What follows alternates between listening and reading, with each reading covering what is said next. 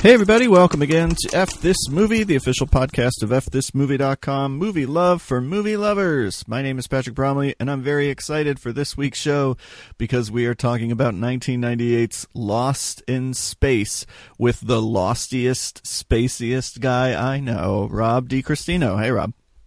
Patrick, I'm going to tell you a joke. Are you ready? Why did the robot cross the road? Why? Because he was carbon bonded to the chicken. Oh, robot, you did learn how to love. Danger. Danger.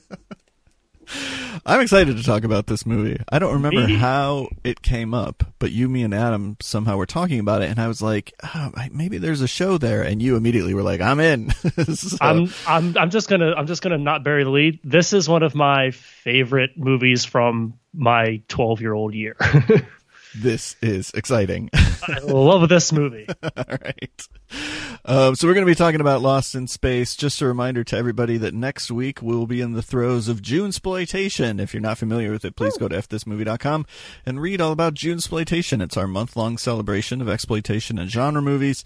Every day, a different category. Every day, a different way to get in on the sleazy, violent fun. You don't have to watch an exploitation movie, of course. You can watch any movie with cars or police officers or jail or whatever you want, but most of us tend to watch crazy movies. I'm excited about it. How about you, Rob?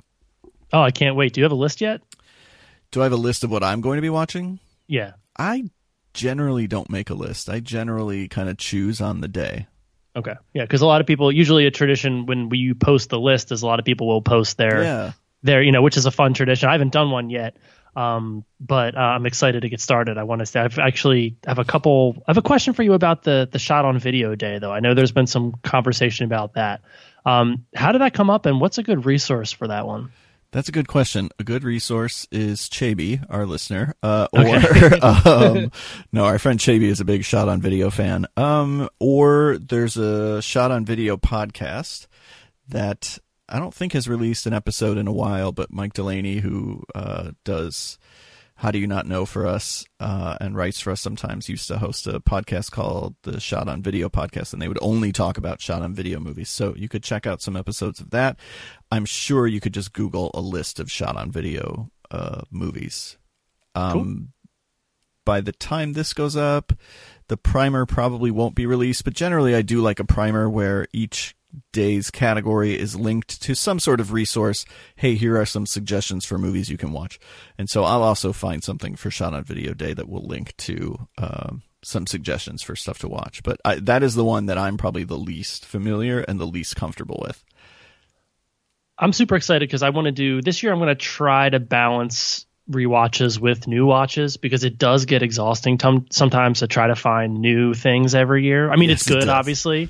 But I definitely want to mix in maybe every other day or every third day or so. I'll mix in like a rewatch or something just to have an excuse to rewatch something. Because that's the thing. Once you get to this point where you're constantly trying to watch new things, especially, for what we do, you end up having this great movie that you've only ever seen once, right, exactly. Because I'm too busy watching, well, some of the movies that I'm going to bring up in a minute. But, I'm too busy red boxing and I'm watching terrible things and I don't ever go back and watch something really great. So, so primarily I think that's going to be my main goal is to kind of do some quality rewatching. Yeah.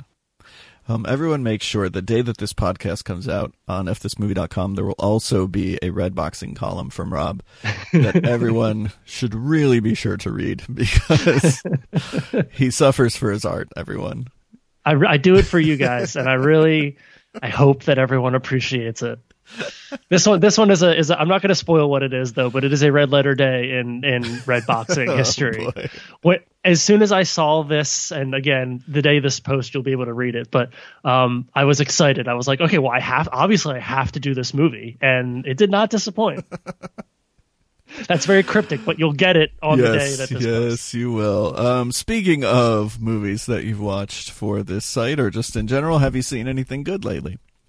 Yeah, I think so. I'm going to start. I got 3 that I've watched recently. I've been off. I was talking to Adam about this. I've kind of been off of movies in the last couple of weeks just because I just had stuff going on, and I kind of had to get myself back into it again a little bit and finding new things. So the first thing I dug up was a movie called Slaughterhouse Rules. 2018. It's directed by a guy Crispin Mills. I watched it because it's the first film from Stolen Picture, which is the new production company started by Simon Pegg and Nick Frost. Okay. They both co-star in the movie. They have kind of side character roles. Michael Sheen, Margot Robbie has a brief cameo. Asa Butterfield, who was I know is Hugo. I always celebrate Hugo because it's a great movie. It's basically, an English boarding school like you do, but local fracking. Basically, in order to stay afloat, the school leases some land to a fracking company, and the fracking unleashes monsters that attack the boarding school, and the kids have to fight back against the monsters. Not great. It's a good. The movie has a lot of life to it, and I don't want to say it's a debut feature. I don't want to say it's a poorly directed movie, but it's a good example of why good direction is important to good story, because you can have good story elements, but if they're not put together in an effective way, it just ends up being kind of like listless and meandering, and there's like fun character stuff, but like none of it really becomes a story. So it's not great. I don't necessarily know that it's worth a rent. I don't know if I can say that, but I did want to mention Simon Pegg and Nick Frost's new company, because they're both great, and hopefully they make good things. All right, cool. I was so off this movie when you said English boarding school and fracking, and I was like, oh, I'm never going to see this. But then you immediately followed up with monsters, and I thought maybe I'm back in. Yeah, I mean, maybe there might be a few moments of creature effect that do it for you, but I don't necessarily think there's anything really, really to go for. All right. Second, I finally got around to seeing Glass by my boy, M. Night Shyamalan, Philly boy. I'm not the best person to go to when it comes to Shyamalan, because my favorite Shyamalan movie is Signs. I love Signs. I like Signs. I think it's by far my favorite movie of his. Glass, I was talking to Adam, and Adam wrote our review for the site, and it's a great one. And it's Glass is a mess. It's weird and it's a mess, but I kind of dug it. Like, I like the whole, like, no one can tell you your superhero perception dictates your reality idea that he was going with by combining these. Like, I like the three superhero characters he realized he had and was like, okay, well, I'm going to tell a story about these guys. But not really sure if Shyamalan understands how to blend that with like that comic book trope thing that the Mr. Glass character seems to want, where it's like Mr. Glass wants to build a superhero, or he wants to build the ultimate supervillain, and he's going to use the James McAvoy character, and there's all these references to comic book tropes, and I don't think that works. I think the movie is like structurally all over the place. I think McAvoy is captivating enough in that role to hold it together, and I think it was kind of audacious just to have the third act just take place in a parking lot. Like, I love that he just goes for it. They tease this other thing, but then it's like, no, we're going to do it here. Right. It's not a good, I wouldn't call it a good movie, a great movie. I thought it was interesting. Weird is better than bland, I guess, is the best thing I could say about it. Sure. It was worth my $1.50 from Redbox. I mean, I would never tell someone to go watch it, but as I was watching it, I was going, this is weird and misguided, but it's got spunk. I don't know. It's definitely a movie I need to see again, as I am fond of saying, so that I can see the movie that it is instead of the movie that I was expecting, because it's not the movie that I was expecting. And my issue with it is that he seems determined to not give you what you want, which I'm fine with that. I like when a filmmaker does that, as long as he or she gives me the thing I didn't know I wanted. And I don't think Glass does that. It's like, I'm not going to give you what you want, but I'm also not going to give you something you didn't know you wanted. I'm going to do this third thing where I'm going to give you what I want, and it's what no one else wants. And so I'm trying to reconcile that. I need to see it again. But again, I'm kind of not the best, because Signs is my favorite. I didn't care for Split, and I'm also not as big an Unbreakable fan as a lot of people are. I don't dislike Unbreakable, but I just the stakes were very low for me. So I could kind of go into it and just enjoy it, just kind of sit back and be like, all right, whatever, sure. Right. So I understand, I remember Adam, I was reading his review. He had a lot of issues with the David Dunn character's sort of ultimate fate. And I totally get that. But again, I don't have enough of an investment in Unbreakable to really care. So I was kind of just going with it. Okay. But again, yeah, I don't have enough of a. I don't know. I enjoyed it. I thought it was kind of audacious in a weird, like he really is trying kind of way. But Sure. I totally agree. I totally get what you're saying. I like trying. Trying is good. Yeah, ambitious failure, right? Right. Last thing I'll talk about, which is all film Twitters, even though I'm not on it too much anymore, but all they seem to be talking about, which is The Perfection, the Netflix movie. Oh, is this getting talked about a lot?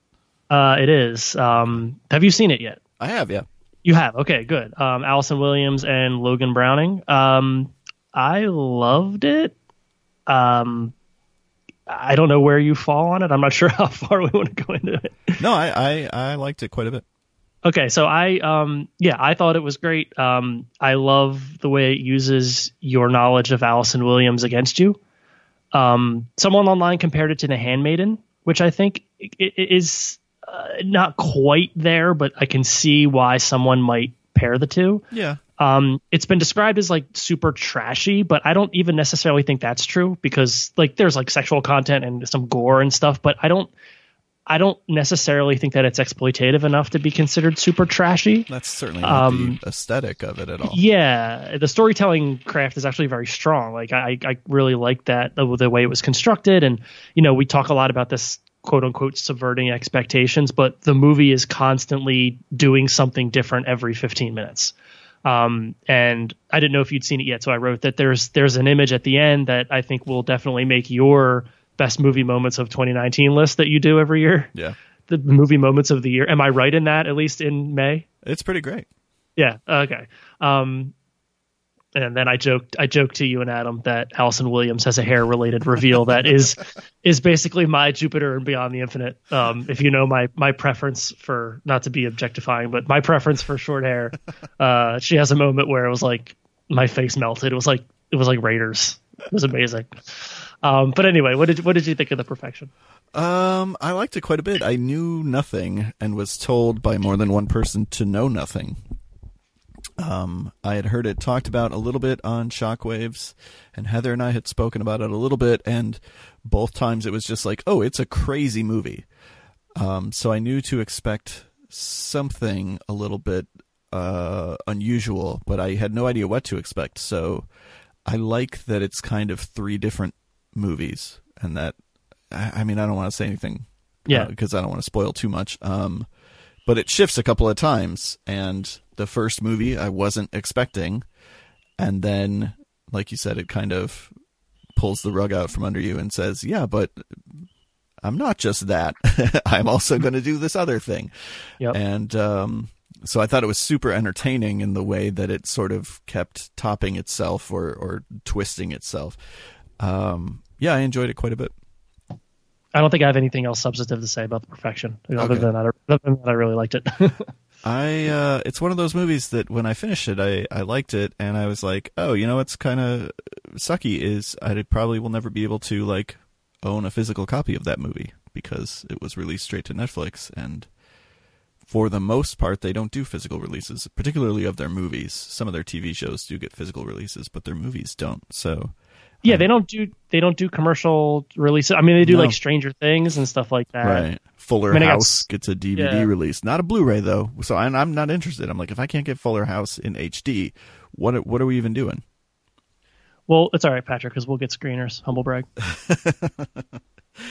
What have I seen? Erica and I saw Booksmart, the directorial debut of Olivia Wilde, and it's very good. It's a movie that I think people should go see if you're on the fence at all. I know there's been some talk this weekend because Erica has shared it with me about kind of getting the word out, and Annapurna maybe not doing the best job marketing that movie. Olivia Wilde herself has said, hey, please go out and support this movie if you're at all interested, because we're getting clobbered.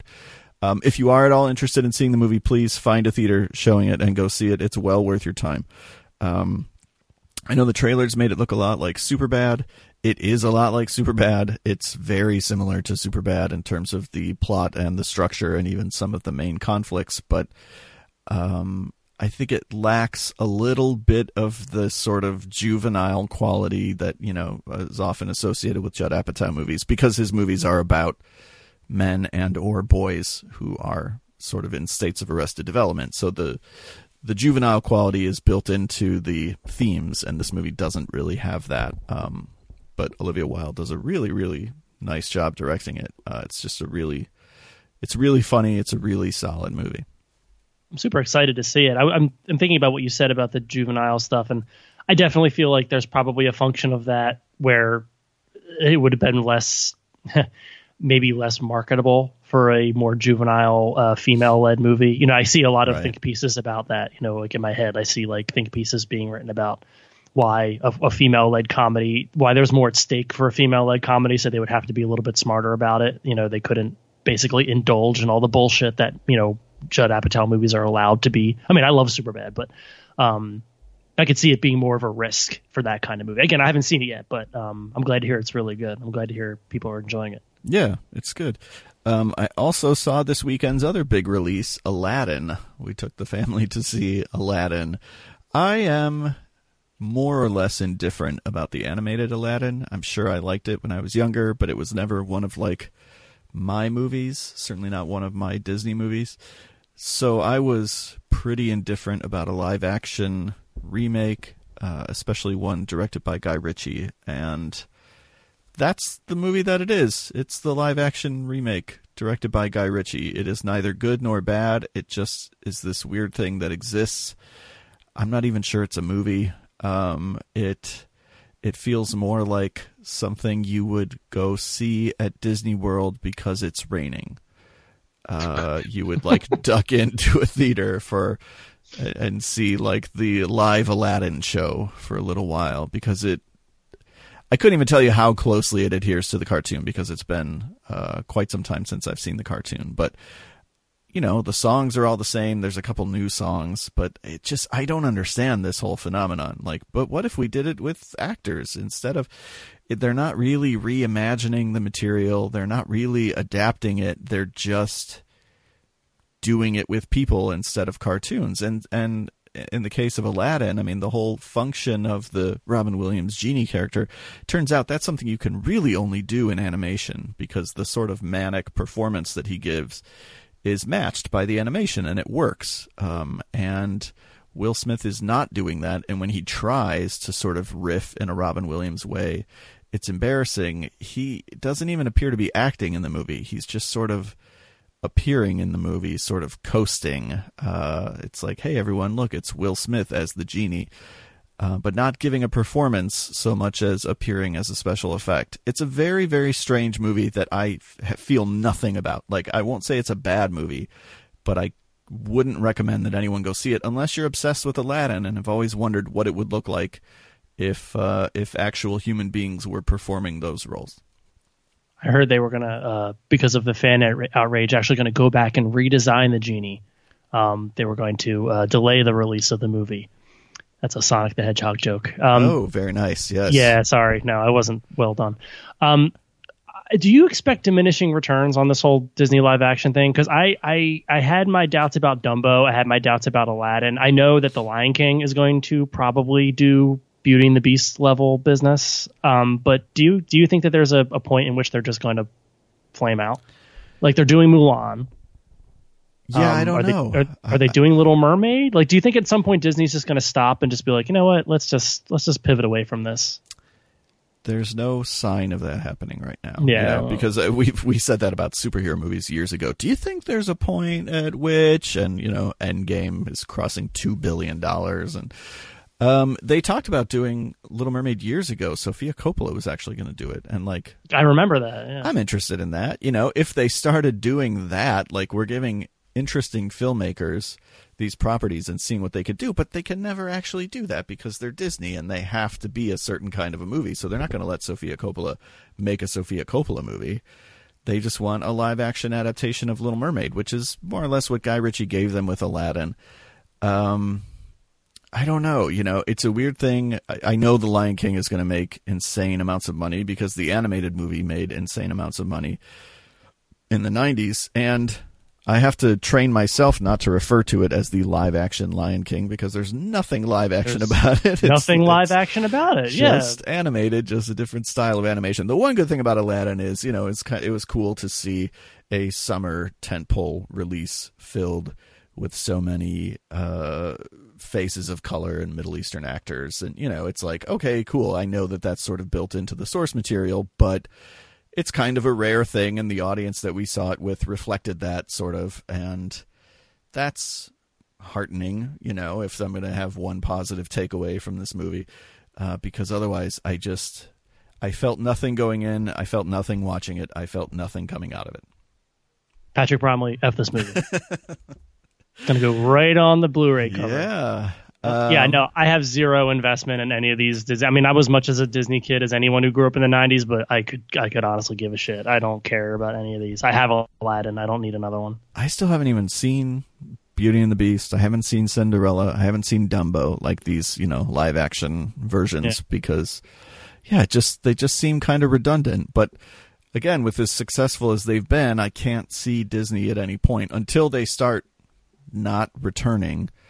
I can't see any point in Disney slowing down, because think about how easy it is for them. They don't have to write new scripts. They don't have to do anything. Just look, we have this property. It has name recognition. We have a ride at the park already. Let's just do a live action version and double our money, which is what they've been able to do so far. Don't worry, because the X-Men will now appear in movies with Deadpool, with Avengers, So it's all good. It's all good. It's all fine. Because the world is ending. Because maybe we'll get the original cut of Star Wars, so it's fine. Right. It's good that they're merging, because maybe we'll get a Star Wars without that Jabba scene. The only other movie I'll talk about is we watched Breakfast at Tiffany's for the first time. I had never seen it. Oh, okay. It was good. It was charming. I don't think, what am I going to say about Breakfast at Tiffany's that hasn't been said already? It reminded me a lot of Billy Wilder's The Apartment in terms of the tone, and actually it came after The Apartment. I'm fascinated by the notion that, like, Audrey Hepburn inspired a million, I don't want to say imitators, but I just grew up in a town where there were a lot of young women who had, like, pictures of Audrey Hepburn from Breakfast at Tiffany's up in their bedrooms, or like she was sort of their style icon. Erica and I were talking, and we were trying to identify, is she the original Manic Pixie Dream Girl in that movie? Or is there one that predates her? The Apartment is after? The Apartment is before, but I don't know that I would call Shirley MacLaine a Manic Pixie Dream Girl in that movie, because she's actually a pretty normal character. She's not it's true. daffy the way that Holly Golightly is. I can't think of anything before that. Okay. I think Audrey, I mean, I'm no expert, but to me, the earliest example I would think of was probably, Breakfast at Tiffany's. I'm trying to think. Roman Holiday is Audrey Hepburn too, right? It is, yeah. But she's not really that same character. No. Yeah, no. I mean, if you can think of one, let us know in the comments. But I can't think of anything that predates that. Yeah, you're right. Because Shirley MacLaine in the Apartment has much more, like, she's got a whole arc going on. That's actually when I rewatched it. I usually watch The Apartment around New Year's, and this last time, boy, is that dark. There's some darkness in that movie. Yeah. I love Billy Wilder so much. Have we had the Loser discussion? About how movie Loser? The Loser with Jason Biggs is basically just The Apartment. I don't think I've ever put that together. Okay, you got to rewatch Loser, because when I was growing up, I loved Loser. Speaking of movies that I loved growing up, which we'll talk about in a second, I really was into that movie. Not so much American Pie, but I love Loser. And when I finally saw that horse, huh? All my Jason Biggs money was in Boys and Girls. That's what I was really put the cart before the horse on that one. And then when I finally saw The Apartment, I'm like, what does this movie remind me of? And it's Loser. And I haven't been able to find any scholarship that addresses that. And if no one can find it, then that's going to be my next article. I was saying, you're writing your next piece right now. Don't just go giving it away. I mean, immediately I'm thinking about, like, sort of the love triangle. Yeah. She lets him come stay with him, and there's the whole, like, I mean, he's not, the Greg Kinnear character isn't married in that movie, but he's still, there's a position of power because he's the professor. He's like the boss, and he's leveraging Jason Biggs kind of with the scholarship thing. He's got power over him, and he won't give him the A on the paper, even though he needs it. And he's working you guys should really watch Loser's not bad. Okay. As far as early, 2000s comedies go, it says the guy who hasn't seen it. Yeah. Which, that's points. That gives it some points, but I haven't revisited it in many, many years. It's going to be our next podcast. It may be. The other similarity, they both won Best Picture in their respective years. So that's more than just a coincidence. Anyway, Manic Pixie Dream Girls. Go ahead. No, that's it. Yeah, that Holly Golightly might be the OG MPDG. And but yeah, I enjoyed the movie a lot. I don't know how often I'll revisit it, but that's okay. Yeah, it's not a movie I go back to. I saw it once in a film class, and then I bought it, and I watched it probably once after I bought it. But yeah, no, I've never gone back to it. It's good. I should. Yeah. All right. Speaking of good, we've danced around it long enough, everyone. Yeah. It's time to talk. Cut the bullshit, Patrick. Lost in Space, the movie nicknamed for a brief time The Iceberg. Was that the working title? No, it was nicknamed The Iceberg because it's the movie that Titanic finally crashed into and sank after 15 weeks at number 1. Lost in Space is the movie that unseated Titanic. That's the weekend office. That's the weekend of April 3rd, 1998. Patrick, do you want to know what the top 5 movies of April 5th, 1998 were? Well, I know number 1 was Lost in Space. You know that number 2 was Titanic. Yeah. Number 3, Mercury Rising. Interesting. America number couldn't 4, get enough of Bruce Willis. Number 4, a reissue of Grease. Wow. Okay. And number 5, Primary Colors. Wow, that's a heck of a top 5.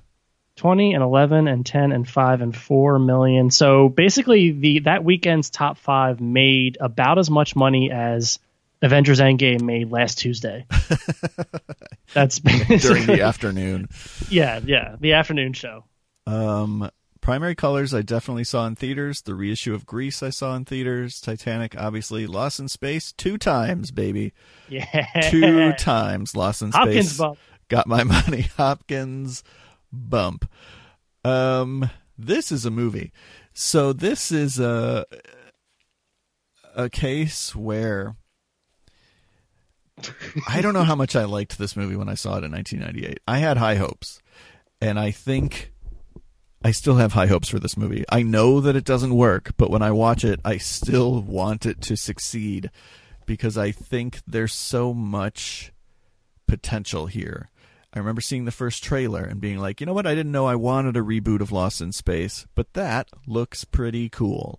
And I like the direction that they're taking that. I like that they're going a little bit. Now I would be annoyed if they were like, we're doing an edgier Lost in Space. But in 98, I was on board. I was like, yeah, do it that way. Make it cool instead of a little bit campy. Not that word gets thrown around too much and I think often misused, but I do think in the case of Lost in Space, the original, it is a little bit campy.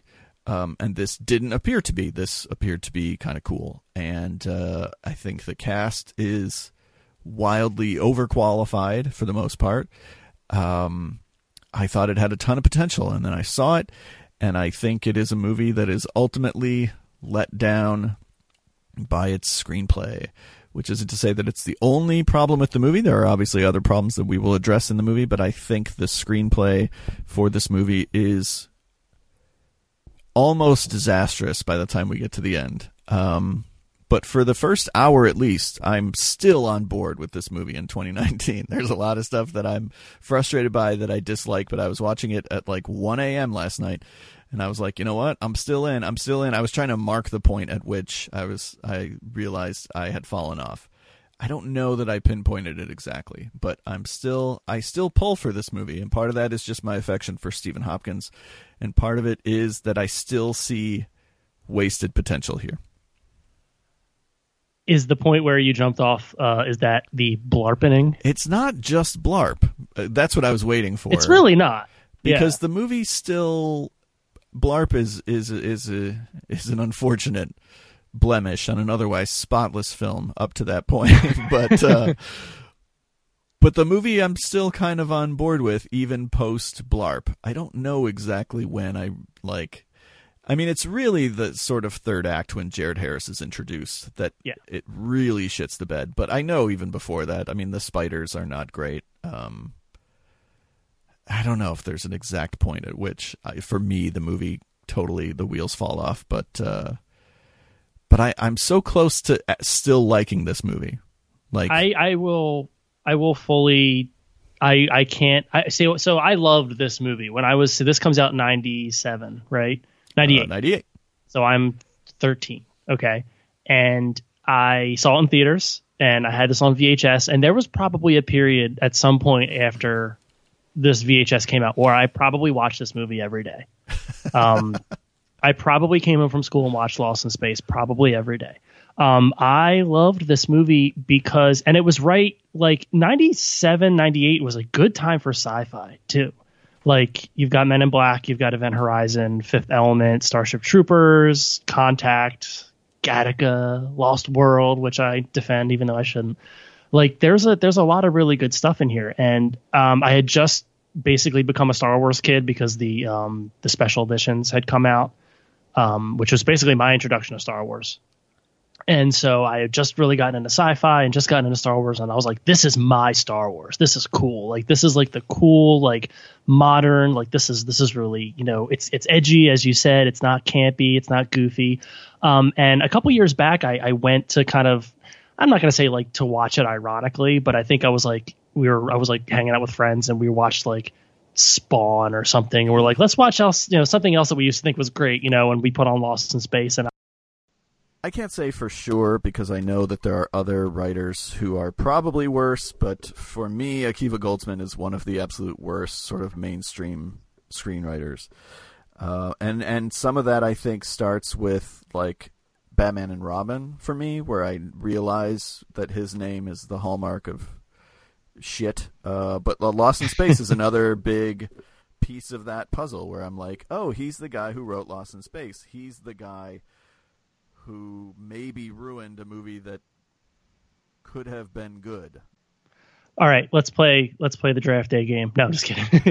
Better or worse than Draft Day? Practical Magic. A Beautiful Mind. Cinderella Man. Yeah, he's not. Liking. Yeah. Okay. Maybe I need to rewatch it again. So I don't know for sure, but I remember liking it, and if he wrote that, then maybe that's his best film. I don't know. Transformers: The Last Night. Yeah, I mean, it makes sense that eventually he would get on board with the Transformers movies because that's what those movies were missing. All right, for real though, rank the Gary Oldman has a funny face roles. Ready? Dracula, Hannibal, Lost in Space. Do The Fifth Element and True Romance count? I don't know for sure if those two would count. I'm going to take them out just to make it easier. And we're talking about how we like Lost in Space, but I have to rank it at the bottom of that list because I'd probably put Hannibal first and then Bram Stoker's Dracula and then Lost in Space. Do you think that the Oldman spider at the end of this is any kind of, I know it's not mocap, too early for that, but do you think there's any sort of him acting involved, or do you think it's all just CGI?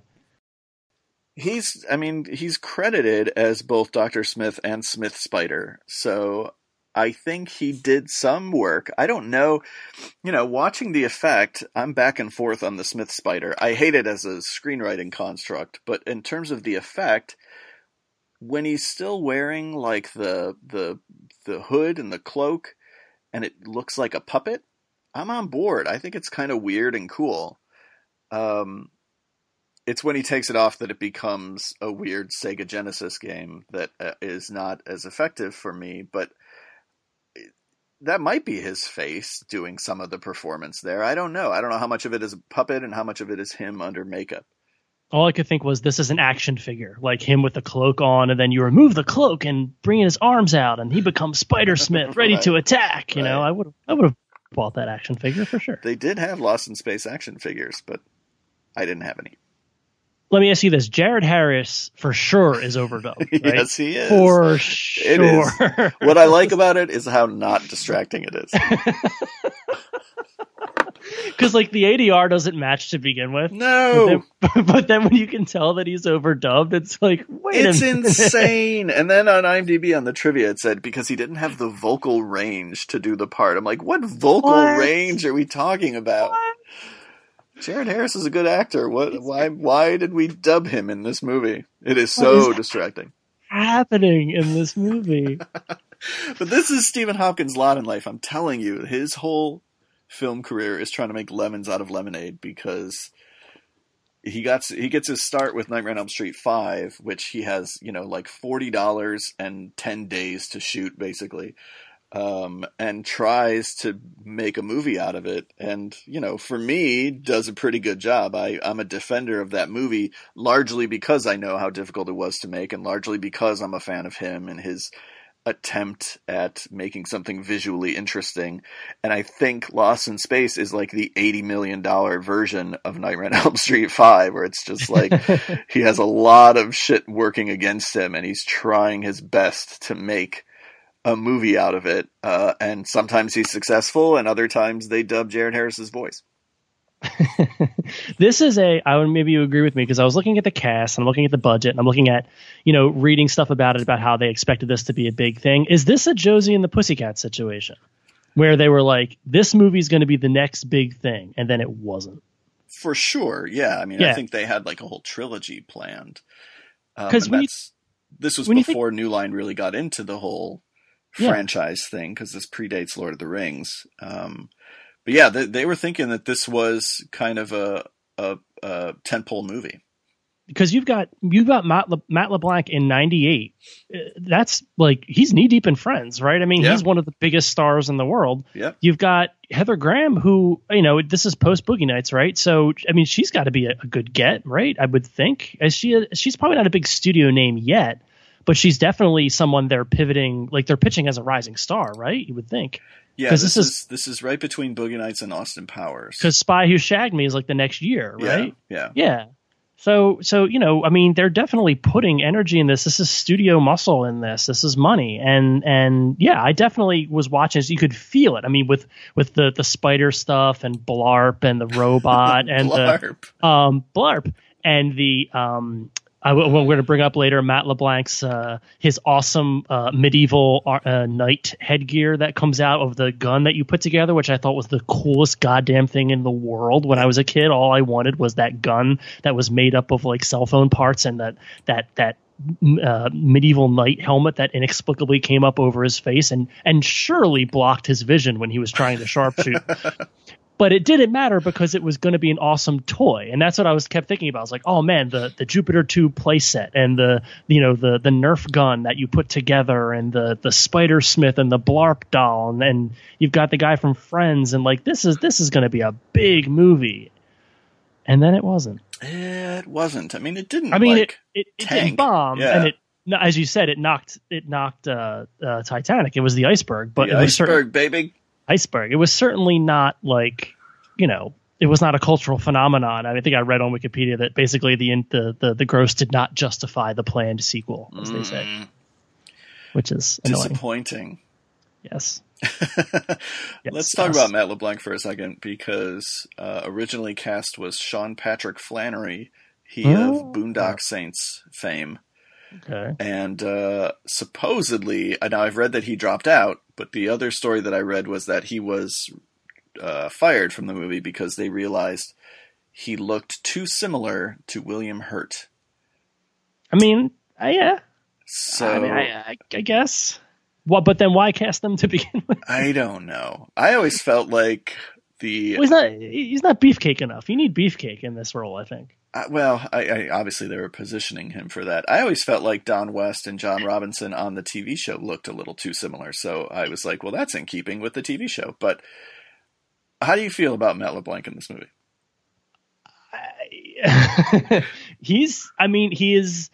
He is an actor who is doing what they're telling him to do. Okay. And I don't know if he is thinking any more about it than that. he has television actor tics that I think he got from George Clooney. He to me is not the problem. No, he's definitely not the problem. I almost like him in this movie. I mean, I think like you said, I think he's doing what's asked of him. Yeah. I think he's saddled with a lot of the worst dialogue, which is unfortunate, because he's, sort of the roguish hero. And so they tend to give him all the one-liners, and this movie has lots of one-liners because if Akiva Goldsman likes anything, it's shitty one-liners. Akiva Goldsman is the king of the bad one-liners, some of which are just flat out stolen from Star Wars, Back to the Future. Like he just flat out lifts them. Yeah. He's also a big fan of the cut off the line thing, where a character will start saying a line, interject with something else, and then finish the line. There's like 6 examples of that in this movie. It's really, really strange. One is, speaking of Matt LeBlanc, it's when he's doing the thing where he's prepping the ship to take off, and he's like, "Oh man, 50 combat missions. The ship is navigation's prep to go. 8 years in the Corps. Health status is online. Life support's online. And now I gotta take out he's bisecting the line, cutting it in half, and arranging it. Red, blue, red, blue. It's like stanzas, like poetry. And he does it like 6 times in the movie. I was like, what is this screenwriter's issue? That's some next level screenwriting. Anyway. Is that and the monkey flips the switch right there? Yeah, and the monkey flips the switch. Yeah, okay. Yeah. Great line. I think is a good line. Sometimes it's hard for me to divorce Matt LeBlanc's Don West from Joey Tribbiani.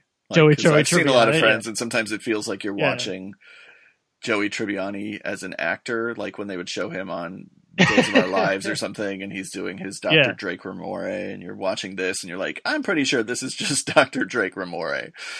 But I don't dislike him in this movie. And I appreciate that this was his sort of stab at matinee idoldom.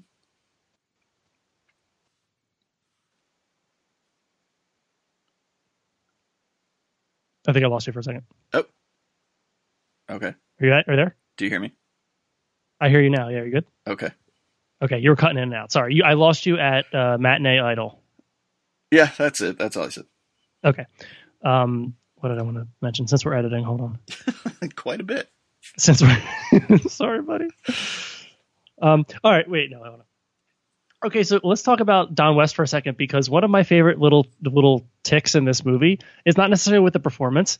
There's a moment early on in the movie where he's hitting on Heather Graham, and there's that cold fish bit where it's like, oh, that's a cold fish I'd like to thaw, right? And it's like, hey, right. And then William Hurt gives him the whole look, and then she comes back over and, oh, hey, Dad, I'll be back later, blah, blah, blah. And then he's all embarrassed. It's going to be a long flight. It's a funny line. Ha, ha, ha, please clap.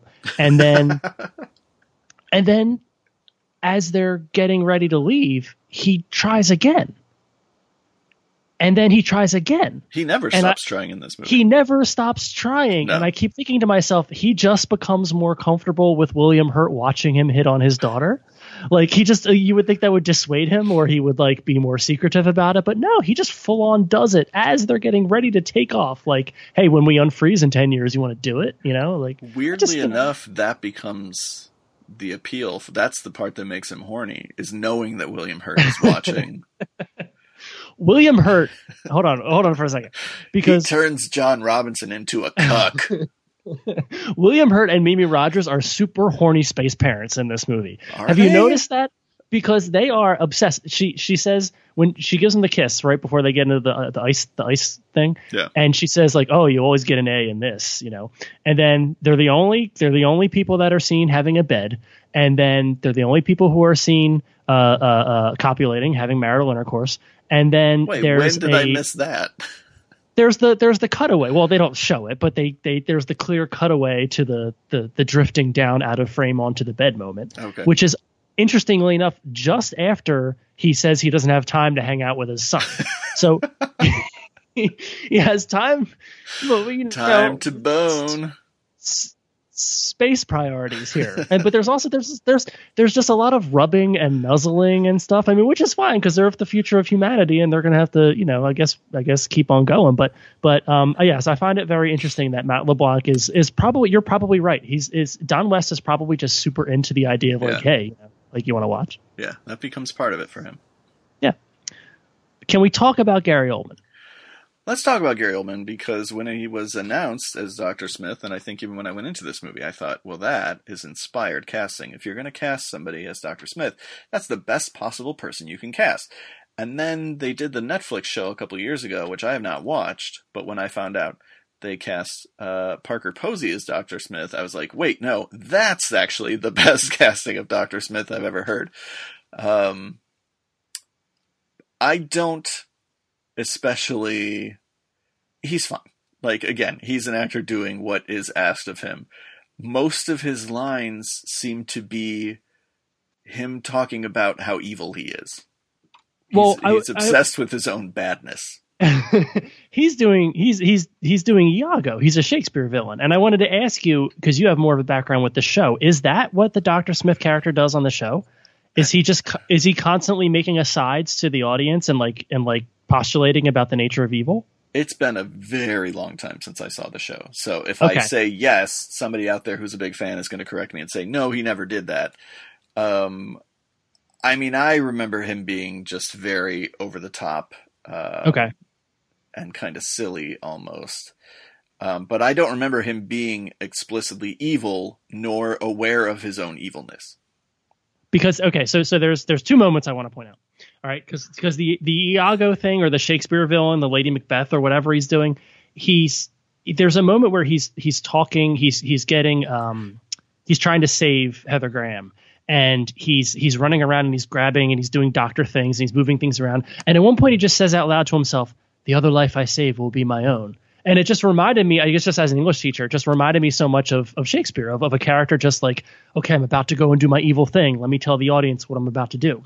But he has a piece of dialogue here that I'd like to share with you. I'm ready. That I wrote down, and I want to ask you if it makes sense. So, for those who are uninitiated with the film, and if you haven't seen Lost in Space, then you haven't lived. At a certain point in the defrosting chamber, which we have to get back to because we have to talk about defrosting technology.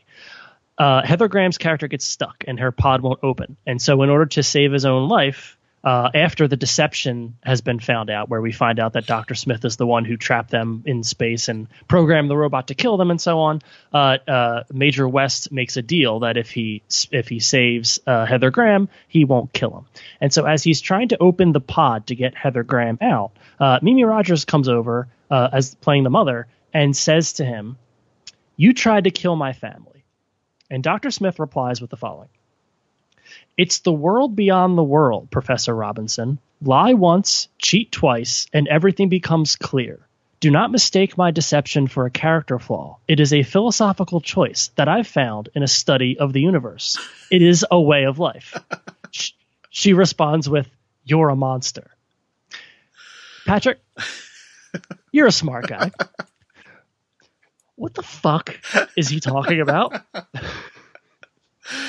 Again, I think that's Akiva Goldsman being like, well, if I have him spout enough nonsense that all sounds like it's in character, it doesn't matter that what he's saying doesn't make sense or that he's not addressing any of her concerns. He's just sort of monologuing a bunch of evil speak Mad Libs, basically. And I was doing like sentence diagrams. I was like, what is he talking about? What is the world behind the world? Like, I guess, but no, he's in his own movie. I mean, he's just doing. It's kind of like what you said about, or I guess what we both said about Matt LeBlanc, which is he's like, I know he made a choice. He's like, I'm doing this, and this is how I'm going to play it, and everything I do is going to be pitched this way. And I think it's one of the charms of the movie, to be perfectly honest with you. I mean, it's bonkers, but I think it's fun. I think Heather Graham, for me, almost gives the performance of the movie, and she's not given enough to do, especially in the second half, but like, she's sincere without pushing it. She never goes over the top. And she seems to almost know what she's saying in a way that some of the other characters don't. I mean, William Hurt is just sort of dour. Oh my God. I listened to part of the audio commentary. I didn't have time to get all the way through it, but of course I will as soon as we're done recording. But Stephen Hopkins says one of the great things about William Hurt is you can have him deliver all this exposition because you just believe anything he says. So they give him a lot of the heavy lifting because, you know, it sounds like he knows what he's talking about, or it sounds like he means it. But for me, the most natural performance in the movie is Heather Graham. Yeah, I don't disagree with that. I think she's got, like you said, she's got very little to do, but she even sells. I think one of the hardest moments to sell in the movie is the thing about the stars, the sailors, when she. What are you talking about? That's an Animal Cracker level moment of romantic bonding when they're drawing Porky Pig and Bugs Bunny on the window. She tries, though. The window of the spaceship that frosts over. The sex window. Right here. I was like, wait, does that happen in space? On this console?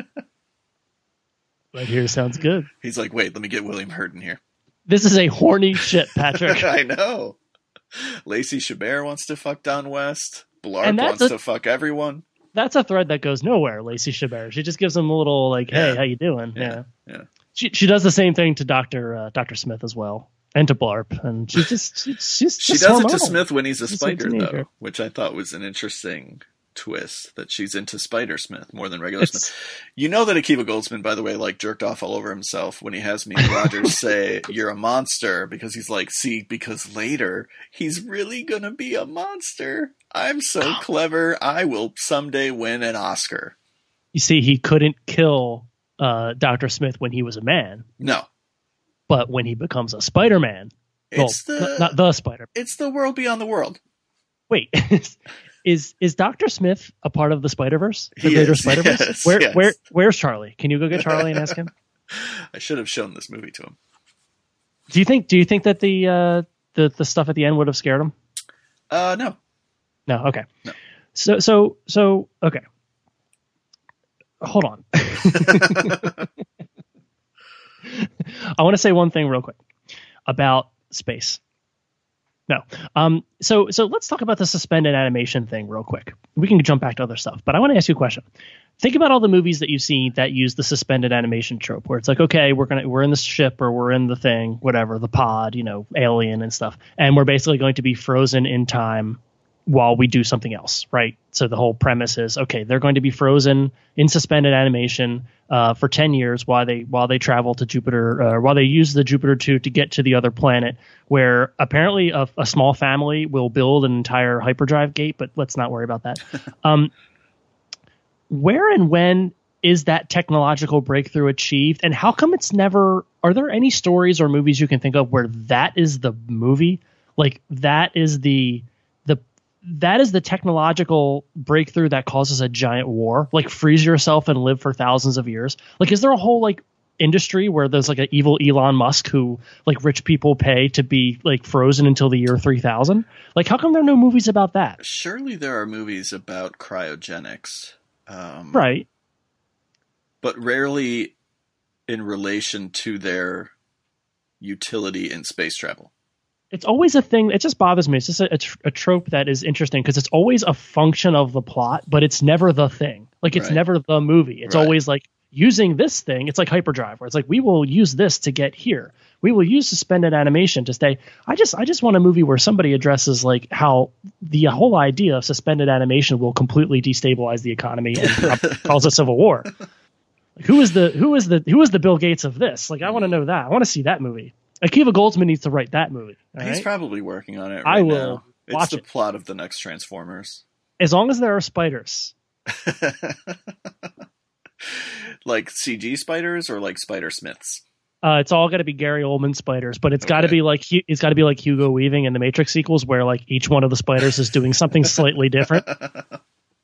I don't just want that copy and paste stuff.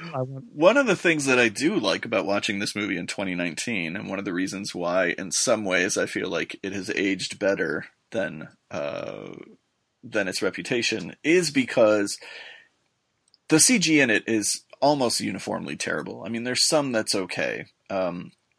But because it was on the early side of CG, we have things like Spiders and Spider-Smith and Blarp, and all of that stuff is almost disastrous.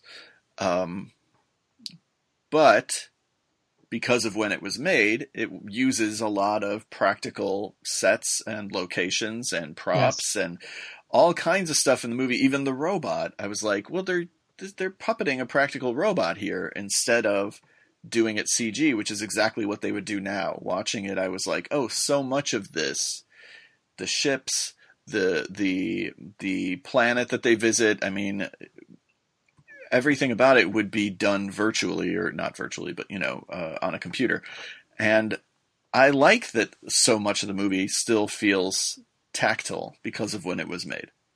I love the production design in this movie. I mean, there's parts of it that go, like you mentioned, the CGI and stuff, but there's especially that sequence on the Proteus where they're escaping the ship and then they crash land onto the planet. You can tell there's a lot of model work. There's a lot of miniatures. Like there's a lot of good production design in there. And even some of the stuff, the inventiveness of a lot of the tech, like, I mean, I know somebody in the comments gonna be like, no, that was originally in this and that. But like you see, I have mentioned already the battle helmet and the collapsible gun. I thought that was the coolest thing ever, which, if this movie's for 12-year-olds, then it worked. There's also the holographic interface thing with Robot, which when I saw in Black Panther, I was like, oh shit, that's the thing from Lost in Space where he pilots the robot without actually being there. And then the bugs breaking into the hull of the ship is kind of the Matrix a little bit. And, I was like, this movie's got some, this movie, what I'm saying, Patrick, is that this movie is a seminal masterwork. It's groundbreaking. And Blarp is a proto Jar Jar. Blarp is a proto Jar Jar for sure. When George Lucas saw Lost in Space, he was like, let's do that. It's like an Attack of the Clones when he saw Gladiator. It was like, we're going to do that in our movie. I can do that, only better. I can do that with more lightsabers. I'm sorry, laser swords. Yes, please. We'll get to Blarp because, holy shit, Blarp was supposed to be a puppet and then they did it in CG, and I really wish they just left it as a puppet or just cut the fucking thing out of the movie. Stephen Hopkins is a real visual guy, and I'm with you. I like the production design and the art direction. I like a lot of the visuals of this movie.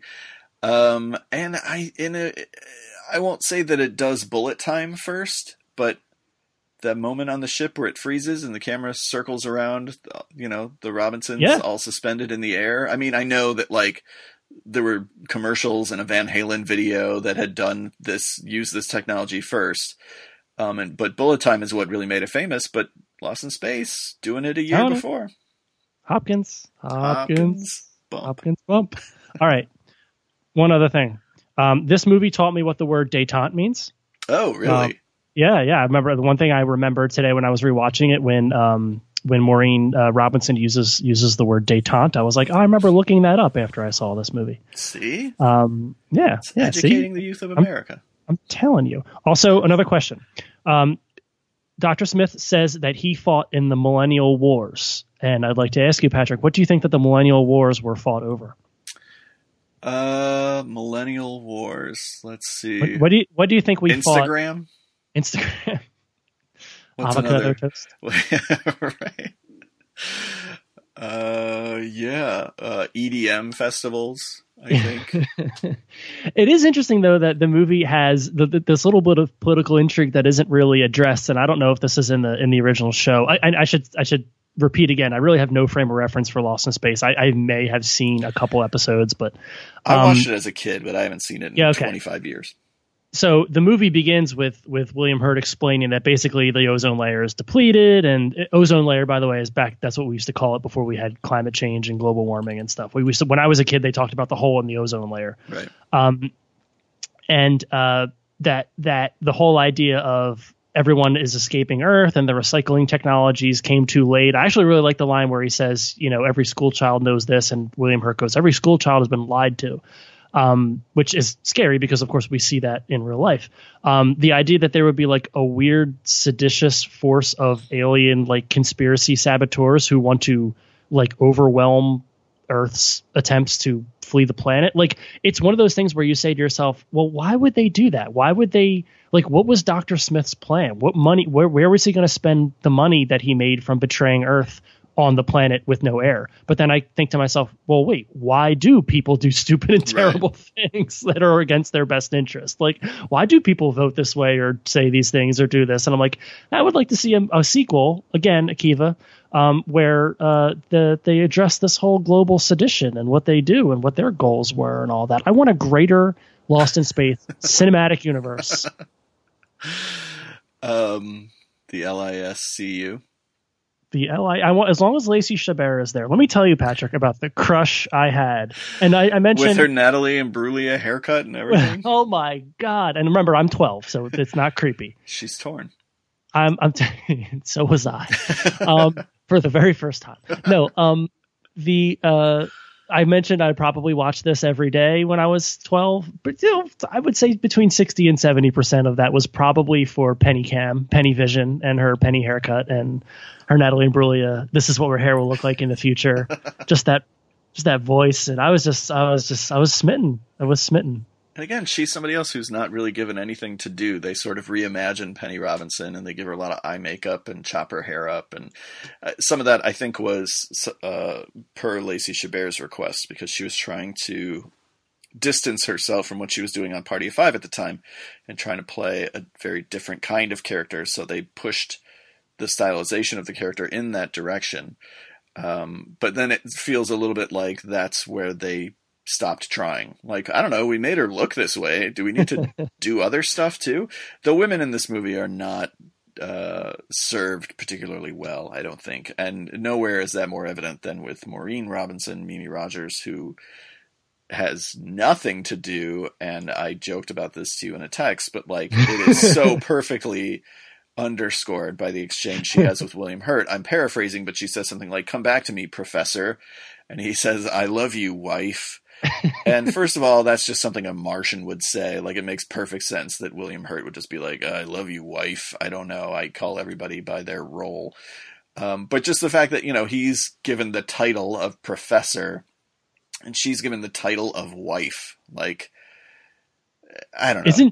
Isn't she also a professor? That's what I thought. Like, why is he professor and she's wife? Why does she not have the title that she has earned as well? I don't know. So that to me is like, that exchange perfectly exemplifies like sort of how all the female characters in this movie are treated, because it is very much concerned with William Hurt, Matt LeBlanc, and eventually older Will Robinson, dubbed Jared Harris. And Dr. What do Smith, you mean, of course. Dubbed? No, and also another example. You mentioned Heather Graham's performance, and speaking of the women characters, female characters being underserved, I wrote down an amazing line she has in this film where they're on the alien ship and there's a little alien type egg sac and she scans it and she turns to William Hurt and she says, "This matter appears biological." And it's he says, "Good find, daughter." It's underscored by the fact that she then like shows him the Geiger counter thing, the little Egon Spangler machine that she's got. Like, oh, it does appear measurer. It does appear biological. And then Maureen Robinson has a great classic Star Trek line later where they're going into the space bubble.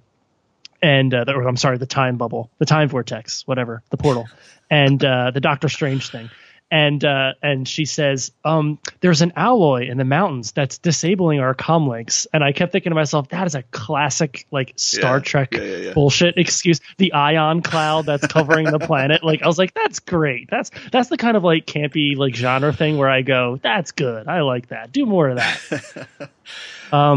That's right before the movie literally steals the "where the hell are we?" No, the question is when the hell are we? Yeah. I mean, they just flat out used it. They just flat out used the line from Back to the Future, and that's also when Major Smith says something about in his weird gerbil glass ball thing, where he says something about turns off the radio and says, "I never liked that station anyway."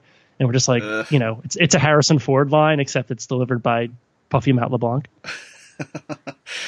It's the world beyond the world. The thing is, if you've seen 5 movies, you can predict every response in this movie where, you know, the Will Robinson as a kid, who, God bless young Jack Johnson, who is trying. And that's all I'll say. He tries. He tries. He says something like, "Oh shit," and Dr. Smith corrects him and says, you know, it's a sign of a low intellect to swear, beat, oh shit. And it's like, yeah, I wrote this when I was 11, also Akiva Goldsman, you fucking hack. Nothing we're saying is dissuading me from rewatching this movie again tonight, by the way. I'm going to rewatch it right now. Yeah. No. What is wrong with this? I don't know why we're still talking. I think we should just... Okay, so, all right. I'm going through my notes here, and I'm trying to figure out what else I want to ask you, because as I told you, I have so many questions. All right, so Will Robinson gives his son his dog tags, right? Yeah. He goes, life-saving dog tags. Right. This is the thing that my father always did. And he would always give them to me when he went off on a mission, and whenever he came home, I would always be there to give them back to him, right? Does Will Robinson not know how his grandfather died? Because didn't his grandfather die in a combat mission? That is, I believe, what he tells Matt LeBlanc, yeah. Right. Is young Will Robinson unaware of that? Because if my dad, whose dad died in a combat mission, gave me his dog tags, yeah. Are they the grandfather's dog tags? Did I just miss that? He washed the blood off of them. It's not like he gave him the blood-soaked dog tags from which he can dangle in the future. Is this a Christopher Walken with a gold watch situation? Did he pull the dog tags out of his father's ass? Like, is that what it was? Space ass. I would be like, Dad, why are you giving these to me? Grandpa died on that mission. Like, what are you? I know we don't have I know our arc is that we don't have a good relationship, but your bedside manner is just terrible. Yeah, that's the weird attempt at like the emotional spine of the movie is the distance. That's the crux of the third act with Jared Harris, where all of a sudden that becomes the story. Supposedly, the original version of this movie, the whole family was much more dysfunctional. And a lot of that stuff ended up getting cut out. And there was a lot of stuff I know even cut at the last minute. So once again, Stephen Hopkins did not really make the movie that he wanted to make. And I don't know how much of that changed. I think from the screenplay to the film, it became much more of like an action kind of family movie, as opposed to this sort of dysfunctional family drama in space. But I don't trust Akiva Goldsman. I can't romanticize that version of it. It's not like I was thinking, oh, Goldsman would have nailed that. Why didn't they just let the movie Goldsman wanted to make? Because let Goldsman be Goldsman. Exactly. But yeah, the whole sort of emotional through line of the movie, and then the way that it is presented with future Will Robinson, none of that really lands for me. Patrick, why do we both seem to still love this movie? I cannot figure it out because there's so much bad stuff in it, and yet, for real, as we're talking about it, I'm like, I want to watch it right now. I want to watch it right now. I think there's enough in it that there's just, I don't know, there's an energy to it, and there's enough. I think for me, in the as you mentioned, the art direction, the production design, there's enough. The movie has enough going for it where there's always something in the frame where you're like, oh, that's interesting, and not like, again, not to mention the prequels again, but like not like a crowded, like, there's 1,000 things in the frame, but like I remember getting distracted during the scene where they're trying to repair the ship, and there's the command chair that goes up on an extending pole all the way up to the ceiling of the command center, and I kept thinking, how could that possibly be practical? Like, why would you ever have? And then there's a moment where William Hurt is clearly on the ground and tosses a USB drive or a key or whatever, like probably 25 feet in the air to Matt LeBlanc, and he just catches it casually because there's a PA off stage just throwing it to Matt LeBlanc.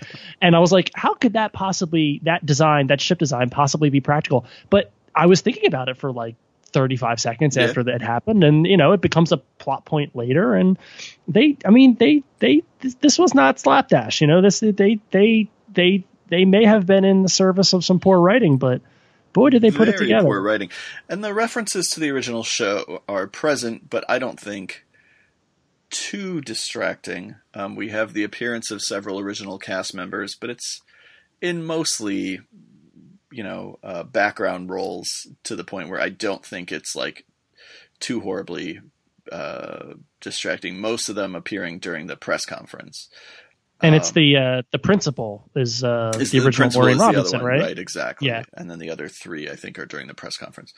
And, I'm sorry. Wait. The principal scene in which Will Robinson is changing the hologram body on the principal. And Patrick, right. Do you know what he says? Matt, do you know what the Academy Award-winning screenwriter of Lost in Space decided that Will's quip would be in this moment? I mean, I can't imagine what he would say.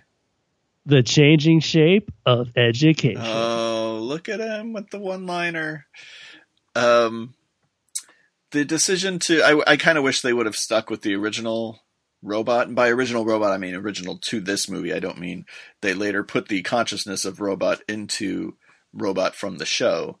And that's a kind of fan servicey thing that I just think is unnecessary. I liked the design of the new robot. I'm fine with, hey, we're doing a new Lost in Space. We're doing a new robot.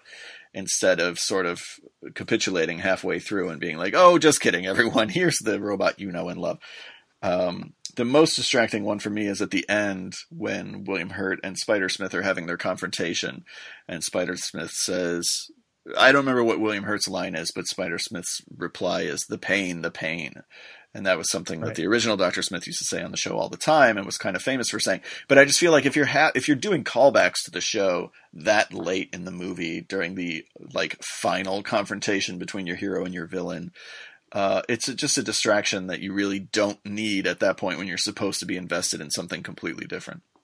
There's also, Patrick, speaking of great screenwriting, there's a moment during the scene you're mentioning in which Dr. Robinson kills the Spider Smith with the science award because it's symbolism, right. It's visual symbolism. Yeah. Slashes open the sack of eggs that the spiders then begin to devour their host. And as he's running at Spider Smith to inexplicably push him into the space vortex, even though he's going to get killed by the spiders, he says, I wrote it down. He says, take all the time you need to die. Yes. He shouts that at him as he pushes him into the time vortex. Now, is this a play on words, Patrick? You're a smart guy. Is this the world beyond the world? Yeah, this is the world beyond the world, right? Is this a David Lynch thing?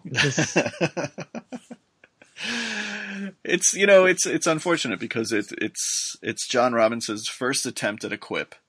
Right. And it really falls flat. And that is actually what scares him off of quips for the rest of his life. Had they done the sequels, we would have seen a far more humorless John Robinson, not the hilarious John Robinson of this film, but a much more sort of stoic, stone-faced John Robinson, because his attempt at a quip failed.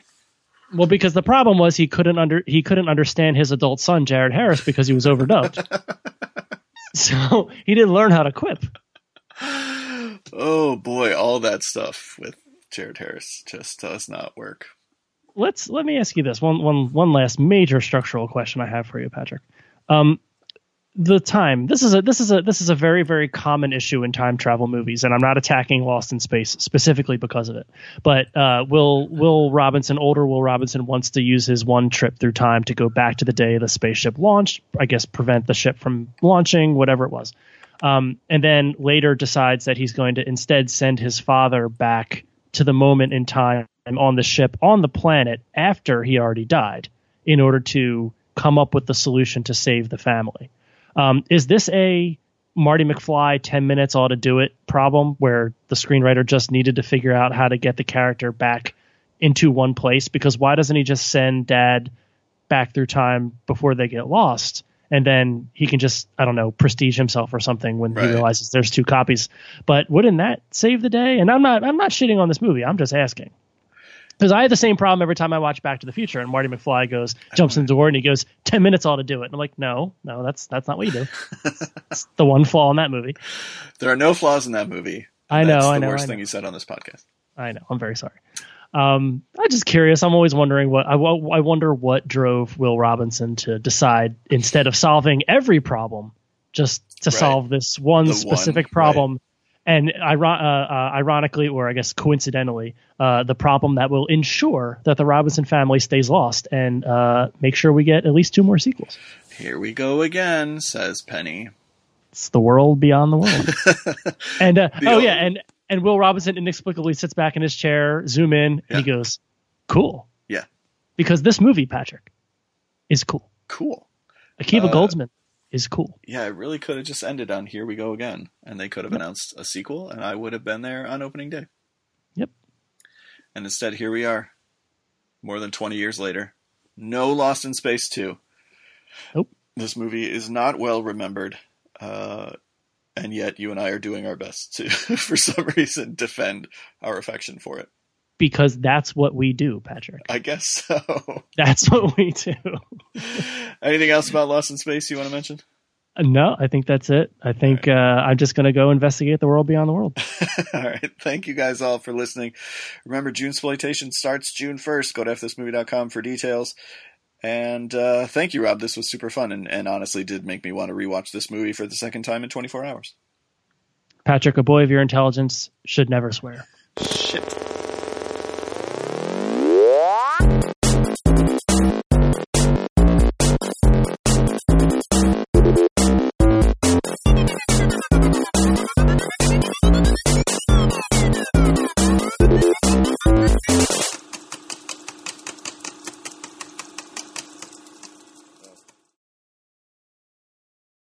Thanks for listening to FS Movie.